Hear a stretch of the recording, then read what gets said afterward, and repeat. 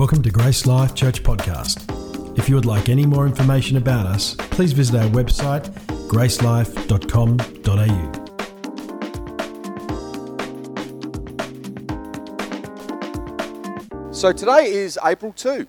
Yesterday being... Oh, it was April Fool's, was it? Did anyone get up to any pranks?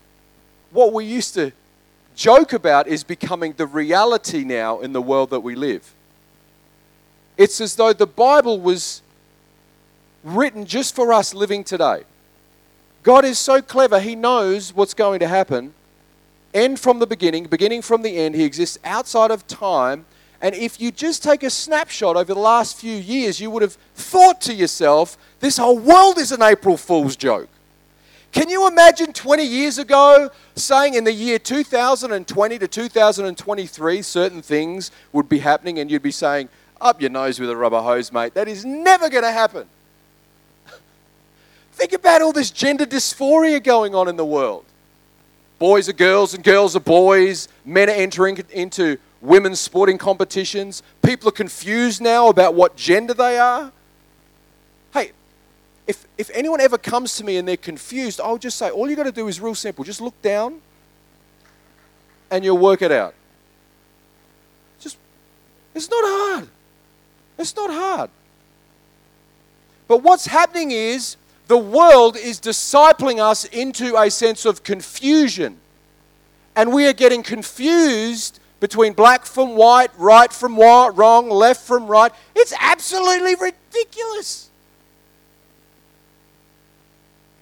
So the purpose of the enemy is to confuse us and also to provoke fear. Let's think about this virus over the last few years. It's all about a provocation of fear. And every time you turn the telly on, it's fear porn popping through, trying to incite and enhance fear in us to sell you a faulty product. It's the enemy, really. It's not just about a virus or a vaccine. It's far deeper than that. The enemy is using that to fearmonger us. We call that fearploitation. The enemy uses things like gender dysphoria, uses things like a virus to exploit us.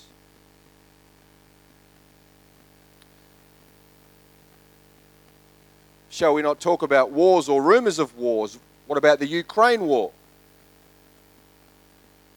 Awkward silence, bit of chatter there. It's all about division. It doesn't matter what side of the fence you're on, the enemy is using these things to divide us and also to distract us. But we've got to be smarter. This is nothing new to what the Bible was pointing to thousands of years ago. And we've got to remember, we are not going to despair by these things. Even if these things happen, our focus is on Jesus. This is all just footnote commentary. Because remember, we know who knows the future, and we know who's in the future, and we know who is the future. And that's Jesus. And what about to throw another spanner in the works, let's try and indict a president. I don't care what you think about Donald Trump. All of a sudden, right now, at this moment, let's distract some people, or let's throw another spanner into the works that the enemy may use to get our eyes off Jesus or get the world into a greater sense of anger. Notice the anger happening, particularly in the States. And hatred, that's a repercussion of what's happening. And truth be told, we as believers are in the world, but we're not of the world, meaning we exist and we cannot turn a blind eye to what's happening. Important for us to make a stand for truth and righteousness and of justice. But I tell you what, our hope is not in the world. But the enemy is using what's happening around about us. It's so important for us to keep our eyes out on what's going on, but not keep our eyes fixed on what's going on. The enemy will use things like confusion and despair and distraction and fear and anger and hatred to provoke us to a different reality than that of Jesus and what He's done for us. He's done more than enough for us. It matters less about what happens out there. It matters more about what happens in here. Perhaps this morning is just a reminder that Jesus is still sitting on the throne and He is cool, calm, and collected.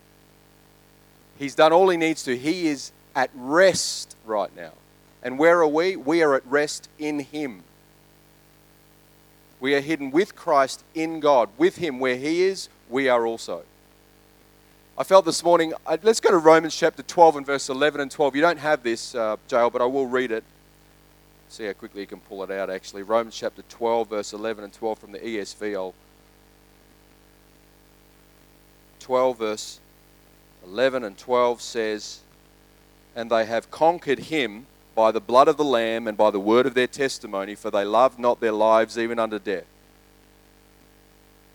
Therefore, rejoice, O heavens, and you who dwell in them. But woe to you, O earth and sea, for the devil has come down to you in great wrath, because he knows that his time is short." His time is short. Satan's time is short. Why is he doing what he's doing? He's mad because he knows his time is short. His days are numbered. So he's on a rampage at the moment. And the only rampage that he's on in any case is the rampage to which God allows him to be on. He's the devil, but he's God's devil. He's on God's leash like a dog. God's got him sorted out. God's pegged him. He's just barking at the moment. That's all he's doing. It's funny that it's the smallest dogs that make the loudest bark. Have you noticed that? I've got a medium to large size Labradoodle who, when someone comes to the house, an intruder perhaps, I'm confident that that dog, Violet Gabriela Fernandez, that's her name. That's her name. She'll go up and lick that intruder to death. I have a small little dog next door. And all we hear through the night, devil's like a little dog, making a lot of noise. We are like the stable secure. We don't need to bark. We're at peace. We're experiencing joy. The enemy will do what he can to try and persuade us to give up our peace. He cannot take it, but he'll try to persuade you to give it up. And in the world at the moment, there will be opposition, there will be oppression, but we've got to be smart because Jesus is coming back. He's coming back. He's coming back soon. And He wants us to not just look forward to Him coming back, but to be ready. And my question this morning, is there oil in your lamp? Is there oil in your lamp? He's coming back for a praying church, not just a playing church. Because we can insert the hallelujahs at the right time. We can raise the hands at the right time, but our hearts could still be far from Him. He wants us to be expectant, to anticipate His return, and to be ready. He's coming back. So don't give in to the liar. In Revelation, it says that he is a deceiver of the nations. It tells us in the gospel that he is the father of lies. And he is looking to whisper sweet nothings into your ear to deceive and distract and to cast you into despair. He can't do it. He can't win with us because we are God's children and our eyes are fixed on Him. It's important for us to understand who our adversary is. In 1 Peter chapter 5, it says this. 1 Peter chapter 5 and verse 8 to 9. Do you have it there, Jean-Luc? Oh, you do. Be sober-minded, be watchful. Be sober-minded and be watchful. Be sober-minded and be watchful. Your adversary, the devil, prowls around like a roaring lion seeking someone to devour. Next verse, please, and then we're going to come back. Resist him, firm in your faith. How do you resist him? Be firm in your faith. Firm. Not double-minded, not unstable in your ways, but firm in your faith, and your faith is in God. Don't have faith in faith, have faith in him. Knowing that the same kinds of suffering are being experienced by your brotherhood throughout the world. Let's go back to the previous verse. This is really important for us to understand. Be sober-minded and be watchful. Your adversary, the devil, prowls around. Think about that for a second. Look at that imagery. He's not your friend, he's your adversary. He's not just an acquaintance or someone you once know and you're trying to avoid. He's your adversary. And we can try to put our heads in the sand and ignore him, and maybe if we ignore him, he'll leave us alone. That doesn't change the fact that he is your adversary. He's an opponent, and he's looking like a roaring lion. He prowls around seeking someone to devour. He's not talking to unbelievers. He's talking to believers. That's to people like us. He's saying, be watchful and sober-minded. Because Satan, the devil, is your opposition. You've got to know your opposition, because I tell you what, you know he knows you. He's not just been around a couple of months. He's been around a while, so he understands human thinking. He understands human philosophies. And I think this morning I really felt encouraged to go back to a passage that tells us a little bit about Satan in Mark chapter 5. We're going to pick up on a few points from this passage. Mark chapter 5, verse 1 to 20. We're going to read that through. In fact, I've got Nazareth. If you can read that for me, just come and grab the microphone, please, Naz. Mark chapter 5, verse 1 to 20. I want you to pay attention, if you can, about what you may learn about Satan, or in this context here, we read about demons. Demons who are under the authority of Satan. They came to the other side of the sea, to the country of Gerasenes. And when Jesus stepped out of the boat, immediately there met him out of the tombs a man with an unclean spirit. He lived among the tombs, and no one could bind him any more, not even a chain, for he had been bound with shackles and chains, but he wrenched the chains apart and he broke the shackles into pieces. No one had the strength to subdue him. Night and day among the tombs and on the mountains he always was crying out and cutting himself with stones. And when he saw Jesus from afar, he ran and fell down before him. And crying with a loud voice, he said, "What have you to do with me, Jesus, Son of the Most High God? I adjure you by God, do not torment me." For he was saying to him, "Come out of the man, you unclean spirit." And Jesus asked him, "What is your name?" He replied, "My name is Legion, for we are many."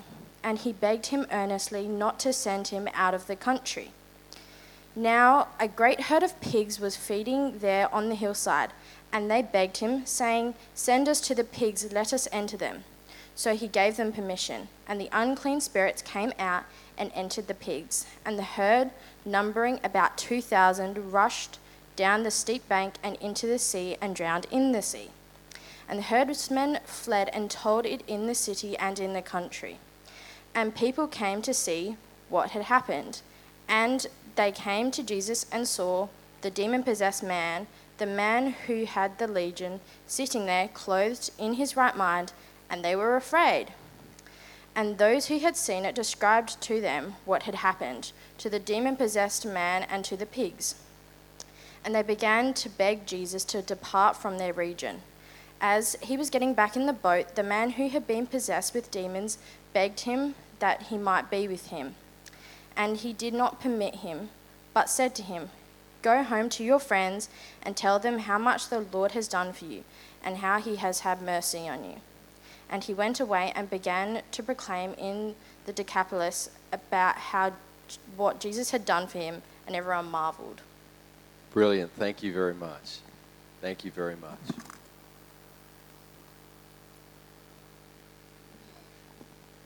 Here we see a man who had an inhabitation of a demon, or actually we find that there are many demons here.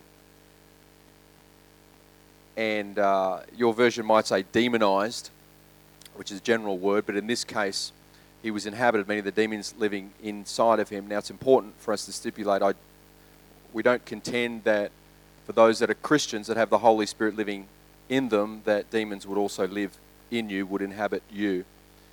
However, we believe as Christians that demons can harass, can oppress, can afflict. They can bother us.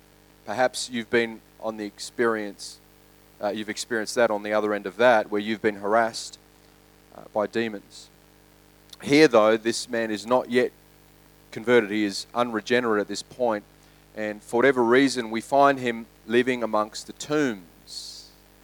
The tombs, actually, as a footnote to that, was considered unclean, an unclean area. Tombs were outside city areas, and Jewish people in particular would consider that to be, as I said, unclean or an unclean region. Dead people and living people just don't touch. That would make a clean person unclean. That's what would be believed. Also, you would see here there's an area where there are pigs, swine, and for Jewish people, are pigs clean or unclean? Unclean, right. Now, just prior to this, though, we see that Jesus and the disciples get onto a boat, cross the lake, and then what happens there is a storm, isn't there? They get to this place, and as soon as Jesus landed, something took place in that area. And this is what, if you're taking notes, write down some of these. I'm going to throw some words at you. The first couple of words I want you to take note of is oppression and destruction. Oppression and destruction. Oppression and destruction clearly is what demons are trying to achieve. Let's go back to what's happening in the world at the moment. The demonic realm is looking to oppress and destroy humanity. Looking to destroy and oppress humanity. As soon as we move from the kingdom of darkness in the kingdom of light, we become even bigger targets. But we also become threats.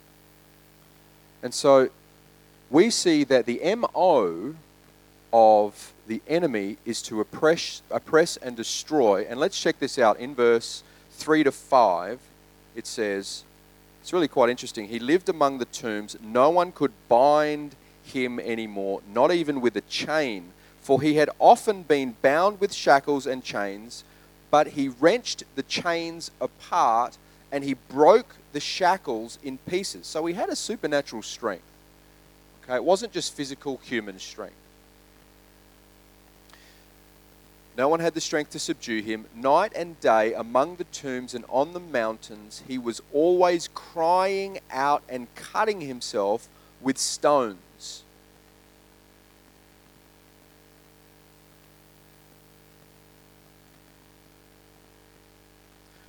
They're up for oppression and destruction. Check out verse 13. When Jesus gave permission, the unclean spirits came out and entered the pigs, and the herd, numbering about 2,000, rushed down the steep bank into the sea and drowned in that sea. Satan's end goal is to steal, kill, and destroy. When I find myself stuck in a situation through life, I sometimes forget, hang on a second, this is not just an earthly battle going on here. The battle's in the heavenlies. Why do I so easily forget that? It's as though I remember it, and then I forget about it, and then I try to sort it out here, or here, instead of here. And I'm getting sucked in again to the ways of this world. the enemy is trying to distract us, to dissuade us away from that reality, which in fact is the greater reality. So in John 10, when Jesus says the thief comes to steal, kill, and destroy, he's strictly speaking about false teachers, but that of course comes under the demonic realm. So it is also applicable, globally speaking, to the demonic realm. Your adversary is trying to steal from you, kill you, and destroy you. But may you not be naive. May we not be naive to that reality. I'm not going to spend too much time on that because we spent time on it last week at the conference. But it's really important for us to understand oppression and destruction is what the enemy is after. Here are another couple of words you can write down. Justification and position. Justification and position.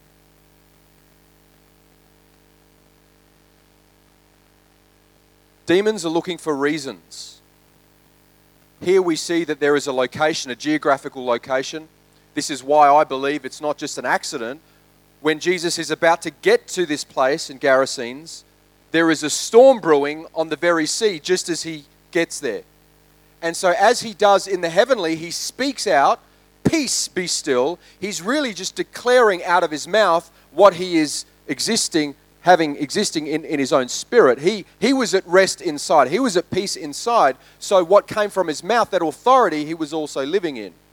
So he takes authority over what's happening in the physical realm, in the heavenly physical realm with the storm. He then crosses over to the area where there are tombs there. There's a cemetery that's there. And then he confronts the demonic. And watch what the demons asked for. They're looking for territory. It says here in verse 10, he begged them earnestly not to send them out of the country. They wanted to stay in that area. And there was a great herd of pigs that was there feeding on the hillside. And they begged Jesus, saying, "Send us to the pigs. Let us enter them." For whatever reason, there was a territorial group of spirits there with this person. The word legion can be interpreted as regiment, which means many. Some scholars say that could refer to 2,000. A regiment was 2,000 soldiers. Some would argue that it's 6,000. Either way, there was one man who came running to Jesus, fell down at him, and then what happened? There was this voice that came from the demonic. What would you do with us? Don't torture us, because they recognized authority.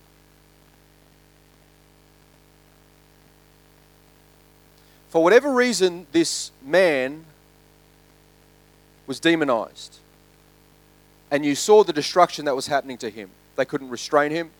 He was cutting himself. He was yelling. He was outside of his own mind. He was insane.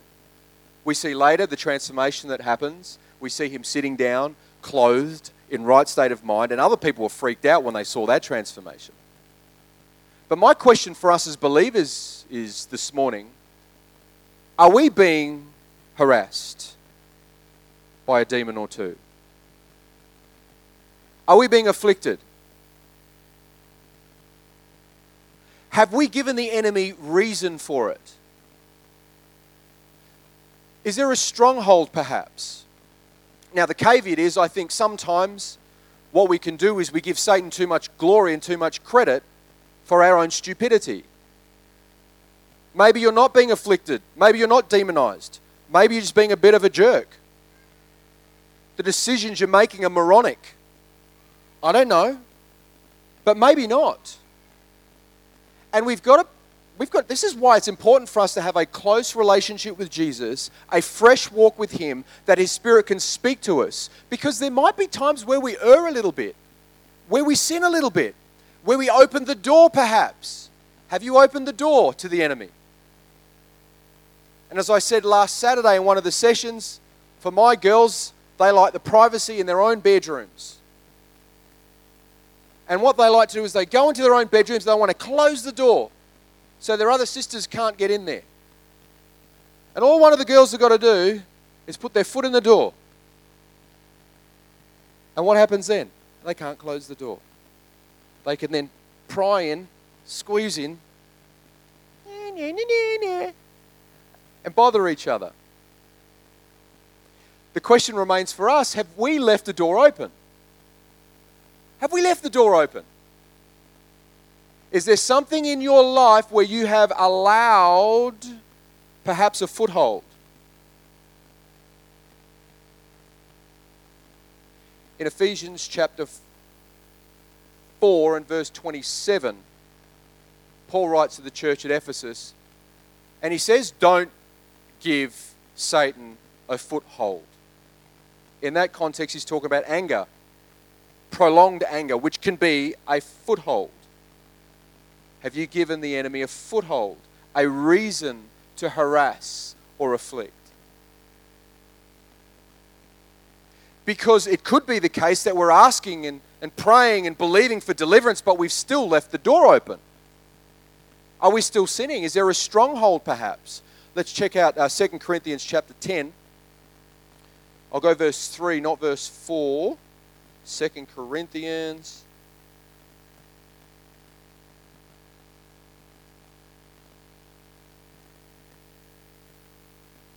For though we walk in the flesh, we are not waging war according to the flesh.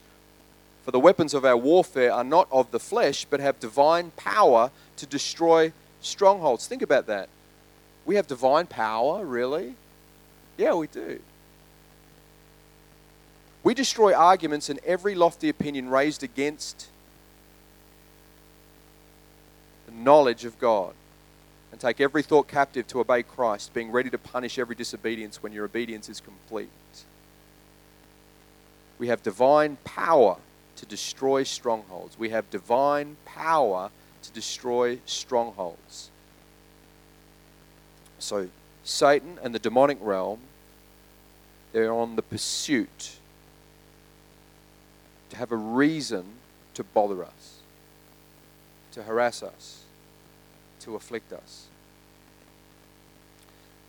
How can a stronghold start in us? How does it start? How do we give the enemy possibly a foothold? Here are some entry points. I'll just give a few. Unhealed wounds. Unhealed wounds, that's one. Unhealed wounds. Perhaps someone has been wounded incredibly, but there's been a lack of healing. And if there are unhealed wounds that stay there, it can fester. Have you ever had an infection in your body and it just get worse and worse and worse? See what happens with an unhealed wound? It can bring about infection. The enemy looks for those vulnerabilities in us to try and just wedge his way in, foot in the door. An unhealed wound. Have you got any unhealed wounds that perhaps you need to bring to Jesus? Here's another possibility. Involvement in the occult. That's another way of opening the door. What do I mean by that? Tarot cards. Horoscopes. Ouija boards. Palm readings. Fortune telling. The Bible's pretty clear to avoid these sorts of things. Let's not open the door. Oh, but it was just an innocent bit of fun I just wanted to see what would happen. I just wanted to know my future a little bit. No, come on. We know Jesus. He can show you something. Why muck around with the opposition? Because when we start mucking around with the opposition, we're starting to deal on his terms now. And he says, okay, you've come into my world a little bit now. You've given me a bit of a reason, a justification, perhaps a position. In this context here in Mark, it was a location. And whatever the reason was for that man, we don't know exactly. But there would have been a reason that he was demonized. So one way of entry could be unhealed wounds. Another one perhaps is occult involvement. And another one is continued sin and impenitence or non-repentance. Sin. Sin's actually a really big one.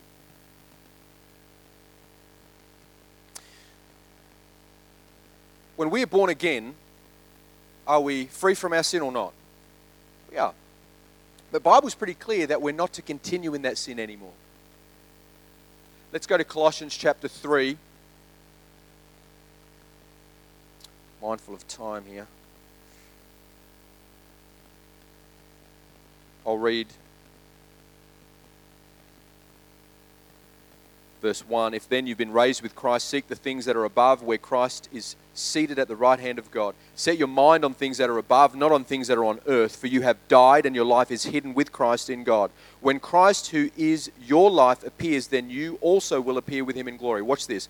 Put to death, therefore, what is earthly in you: sexual immorality, impurity, passion, evil desire, and covetousness, which is idolatry. On account of these, the wrath of God is coming.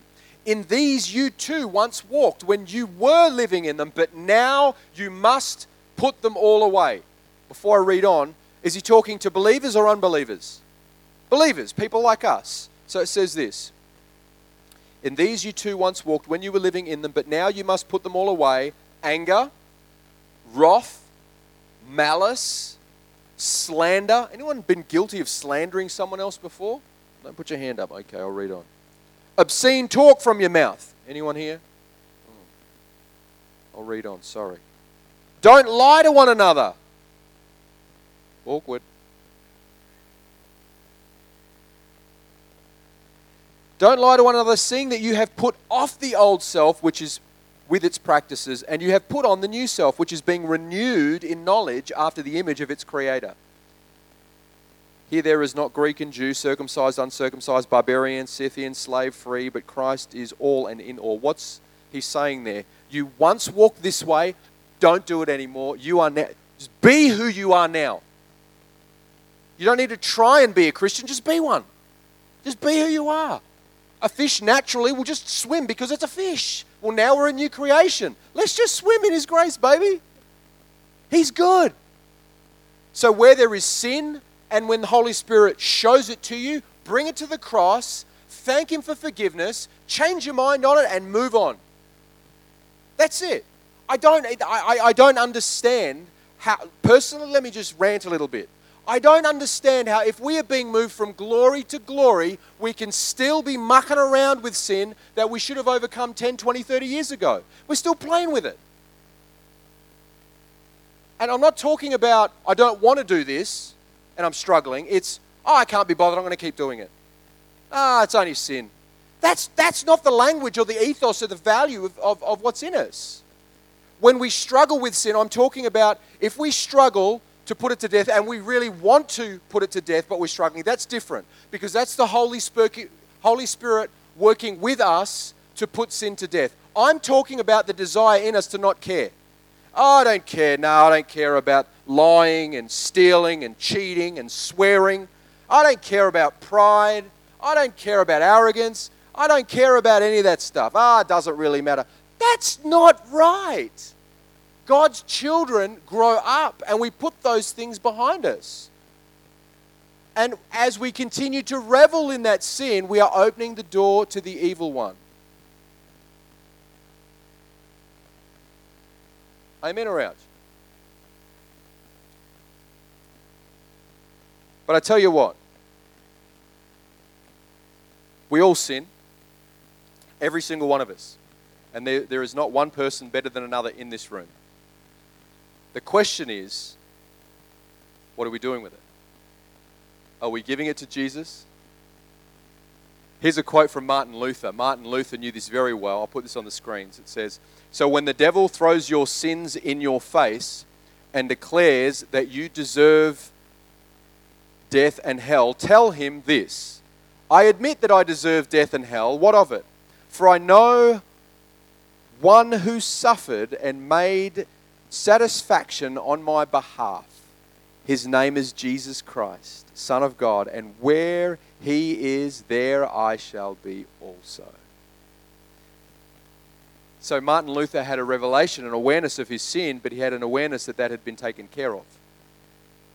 And he was constantly working with the Holy Spirit to overcome. Are you working with the Holy Spirit to overcome? Let's not be indifferent to sin, because God is not. The final thing that I want to point out before we finish, I'll ask the musos to come.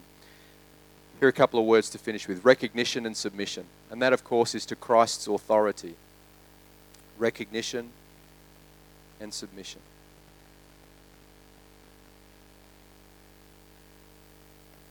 It says in verse 7, crying out with a loud voice, he says, "What have you to do with me, Jesus, Son of the Most High God? I adjure you, by God, do not torment me." The demons knew their place. They knew their place. They had this guy sorted out. They had the whole region sorted out. But when Jesus came to the scene, they knew what was going on.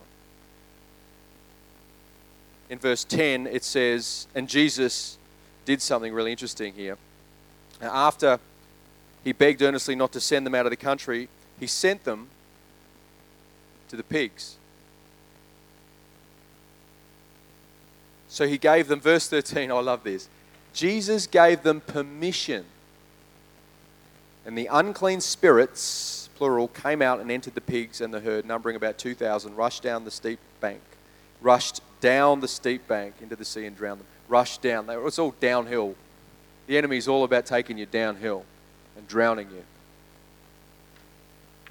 Jesus gave permission. The only work that the enemy can do is that which Jesus allows. Because Jesus is the boss. He's the boss. Now have a guess what? Jesus lives in us. So we now have authority given to us to overcome. Let's go to final verse. Let's go to Luke, please, chapter 10. Luke chapter 10.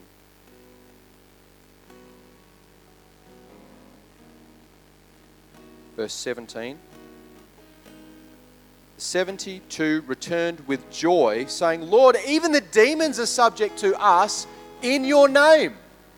So they're dealing with the demonic, and the demonic are responding, and they're respecting, and they're revering the authority of Jesus. And Jesus said to them, "I saw Satan fall like lightning from heaven. Behold, I have given you authority to tread on serpents and scorpions and over all the power of the enemy, and nothing shall hurt you." Pause right there. That same authority, we understand He's given it to us. Jesus has given us the authority. He's given you the authority. Not only have you got the Holy Spirit to reveal to you what's going on, but He's given you the authority to deal with it. So we can have confidence that we need to spend less time asking God to come down and spend more time realizing God saying, "Hey, I've sent you." Are we waiting on God, or is He waiting on us? So let's be His life. Let's be His light. Let's be His love. We have all we need for life and godliness.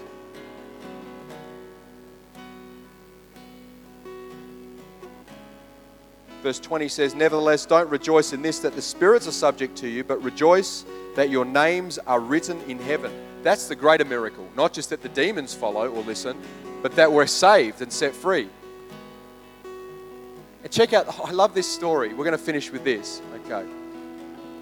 So this whole story with this man that was afflicted, that was demonized, we see started off with oppression and destruction. But how does it finish? With transformation and liberation. And that's what Jesus does. When Jesus comes into a scene, He brings about transformation and liberation. Where there is oppression and destruction, there is hope for each of us. He brings about transformation and liberation. Do you know what I love about the end of that passage? It says, they began to beg Jesus, these are the other people that were there, to depart from their region. As he was getting into the boat, the man who had been possessed with demons begged Jesus that he might be with him. I've got that underlined. Begged him that he might be with him. What did he want? He just wanted to be with Jesus. He just wanted to be with Jesus. He didn't say, I want to do great things for you. No, he probably did. He just wanted to be with Jesus. But then what happened was Jesus said, no, stay here. Go to Decapolis, which is about a 10-city region, and tell them. So he becomes this amazing evangelist. Can you imagine the people that knew of this man that was bound, that couldn't be restricted, who was once demonized, who had a testimony? Hey, that's the guy that lived, and he lived with the tombs, and he couldn't, we couldn't bind him up, but now we see him unbound, unshackled, unchained, totally at liberty. Look at this guy. What happened? He's got clothes on now. Look at him. He's totally sane now. That's the testimony. Do you know what's beautiful about Jesus? He doesn't just want servants or slaves. He wants liberated sons and daughters. That's what he wants. And his heart for you and for me and for his people, for humanity, is liberty. How's that going to happen? That's through us. This morning as we finish, I want to pray that the Holy Spirit would bring some freedom. I'm unsure what restraints or constraints you have or perhaps have been put on you. Maybe it's a physical. You're feeling physically bound up in your body. It could be sickness. It could be financial. It could be relational. It could be emotional. Maybe it's spiritual. You know, the one who can best deal with this is Jesus and his authority. He can do it. I've seen him do it. And I believe he wants to do it in this community in this season. Would you stand with me, please?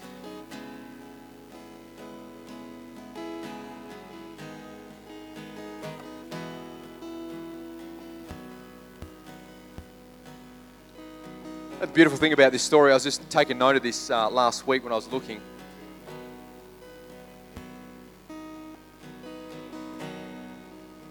Who's the ultimate one that would end up naked, isolated, outside of the town, amongst the tombs, shouting out in desperation?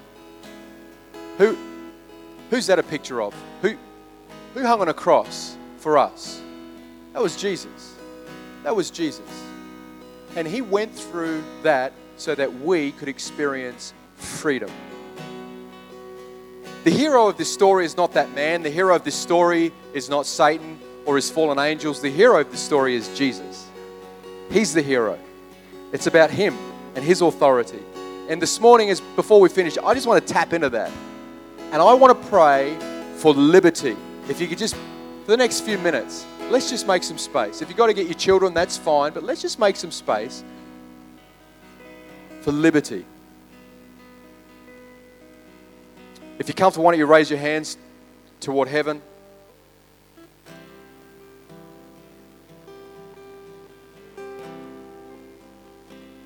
Father, we come to you in the name that matters, the only name that matters, the name of Jesus. We come in that person, through that authority, in the nature, the character of Jesus. There is no greater name than that. And right now we just surrender ourselves to you. Lord, we are over superficial. We're over that. We're over status quo. We're over that. We ask that you would raise a standard in us. There would be a glorious standard. Lord, we want to live lives where you are glorified and the enemy is terrified. And we pray that that happens through us. Lord, that we would be a people that would not shrink back, that we would not fold back, that we would not ever take our eyes off you. But we ask, Lord, that you would be honored and glorified. And in particular, we pray for freedom in this house, in this room, right now. We declare that the captives be set free now. For those of us that are wrestling and struggling with addiction, where we're struggling with issues of the heart and greed. Lord, for those of us that are wrestling with immorality, of adultery, where there's rebellion, where there is strife, where there is jealousy, where there is envy, where there is fear, where there is despair and distress deep within, We ask for your life to come. The person and the presence of Jesus, would it now inhabit us that we would experience you? We declare your life and blessing over every soul in this room. We hope you've enjoyed listening to this podcast from Grace Life Church. For more information about us or any of our services, please visit our website at gracelife.com.au.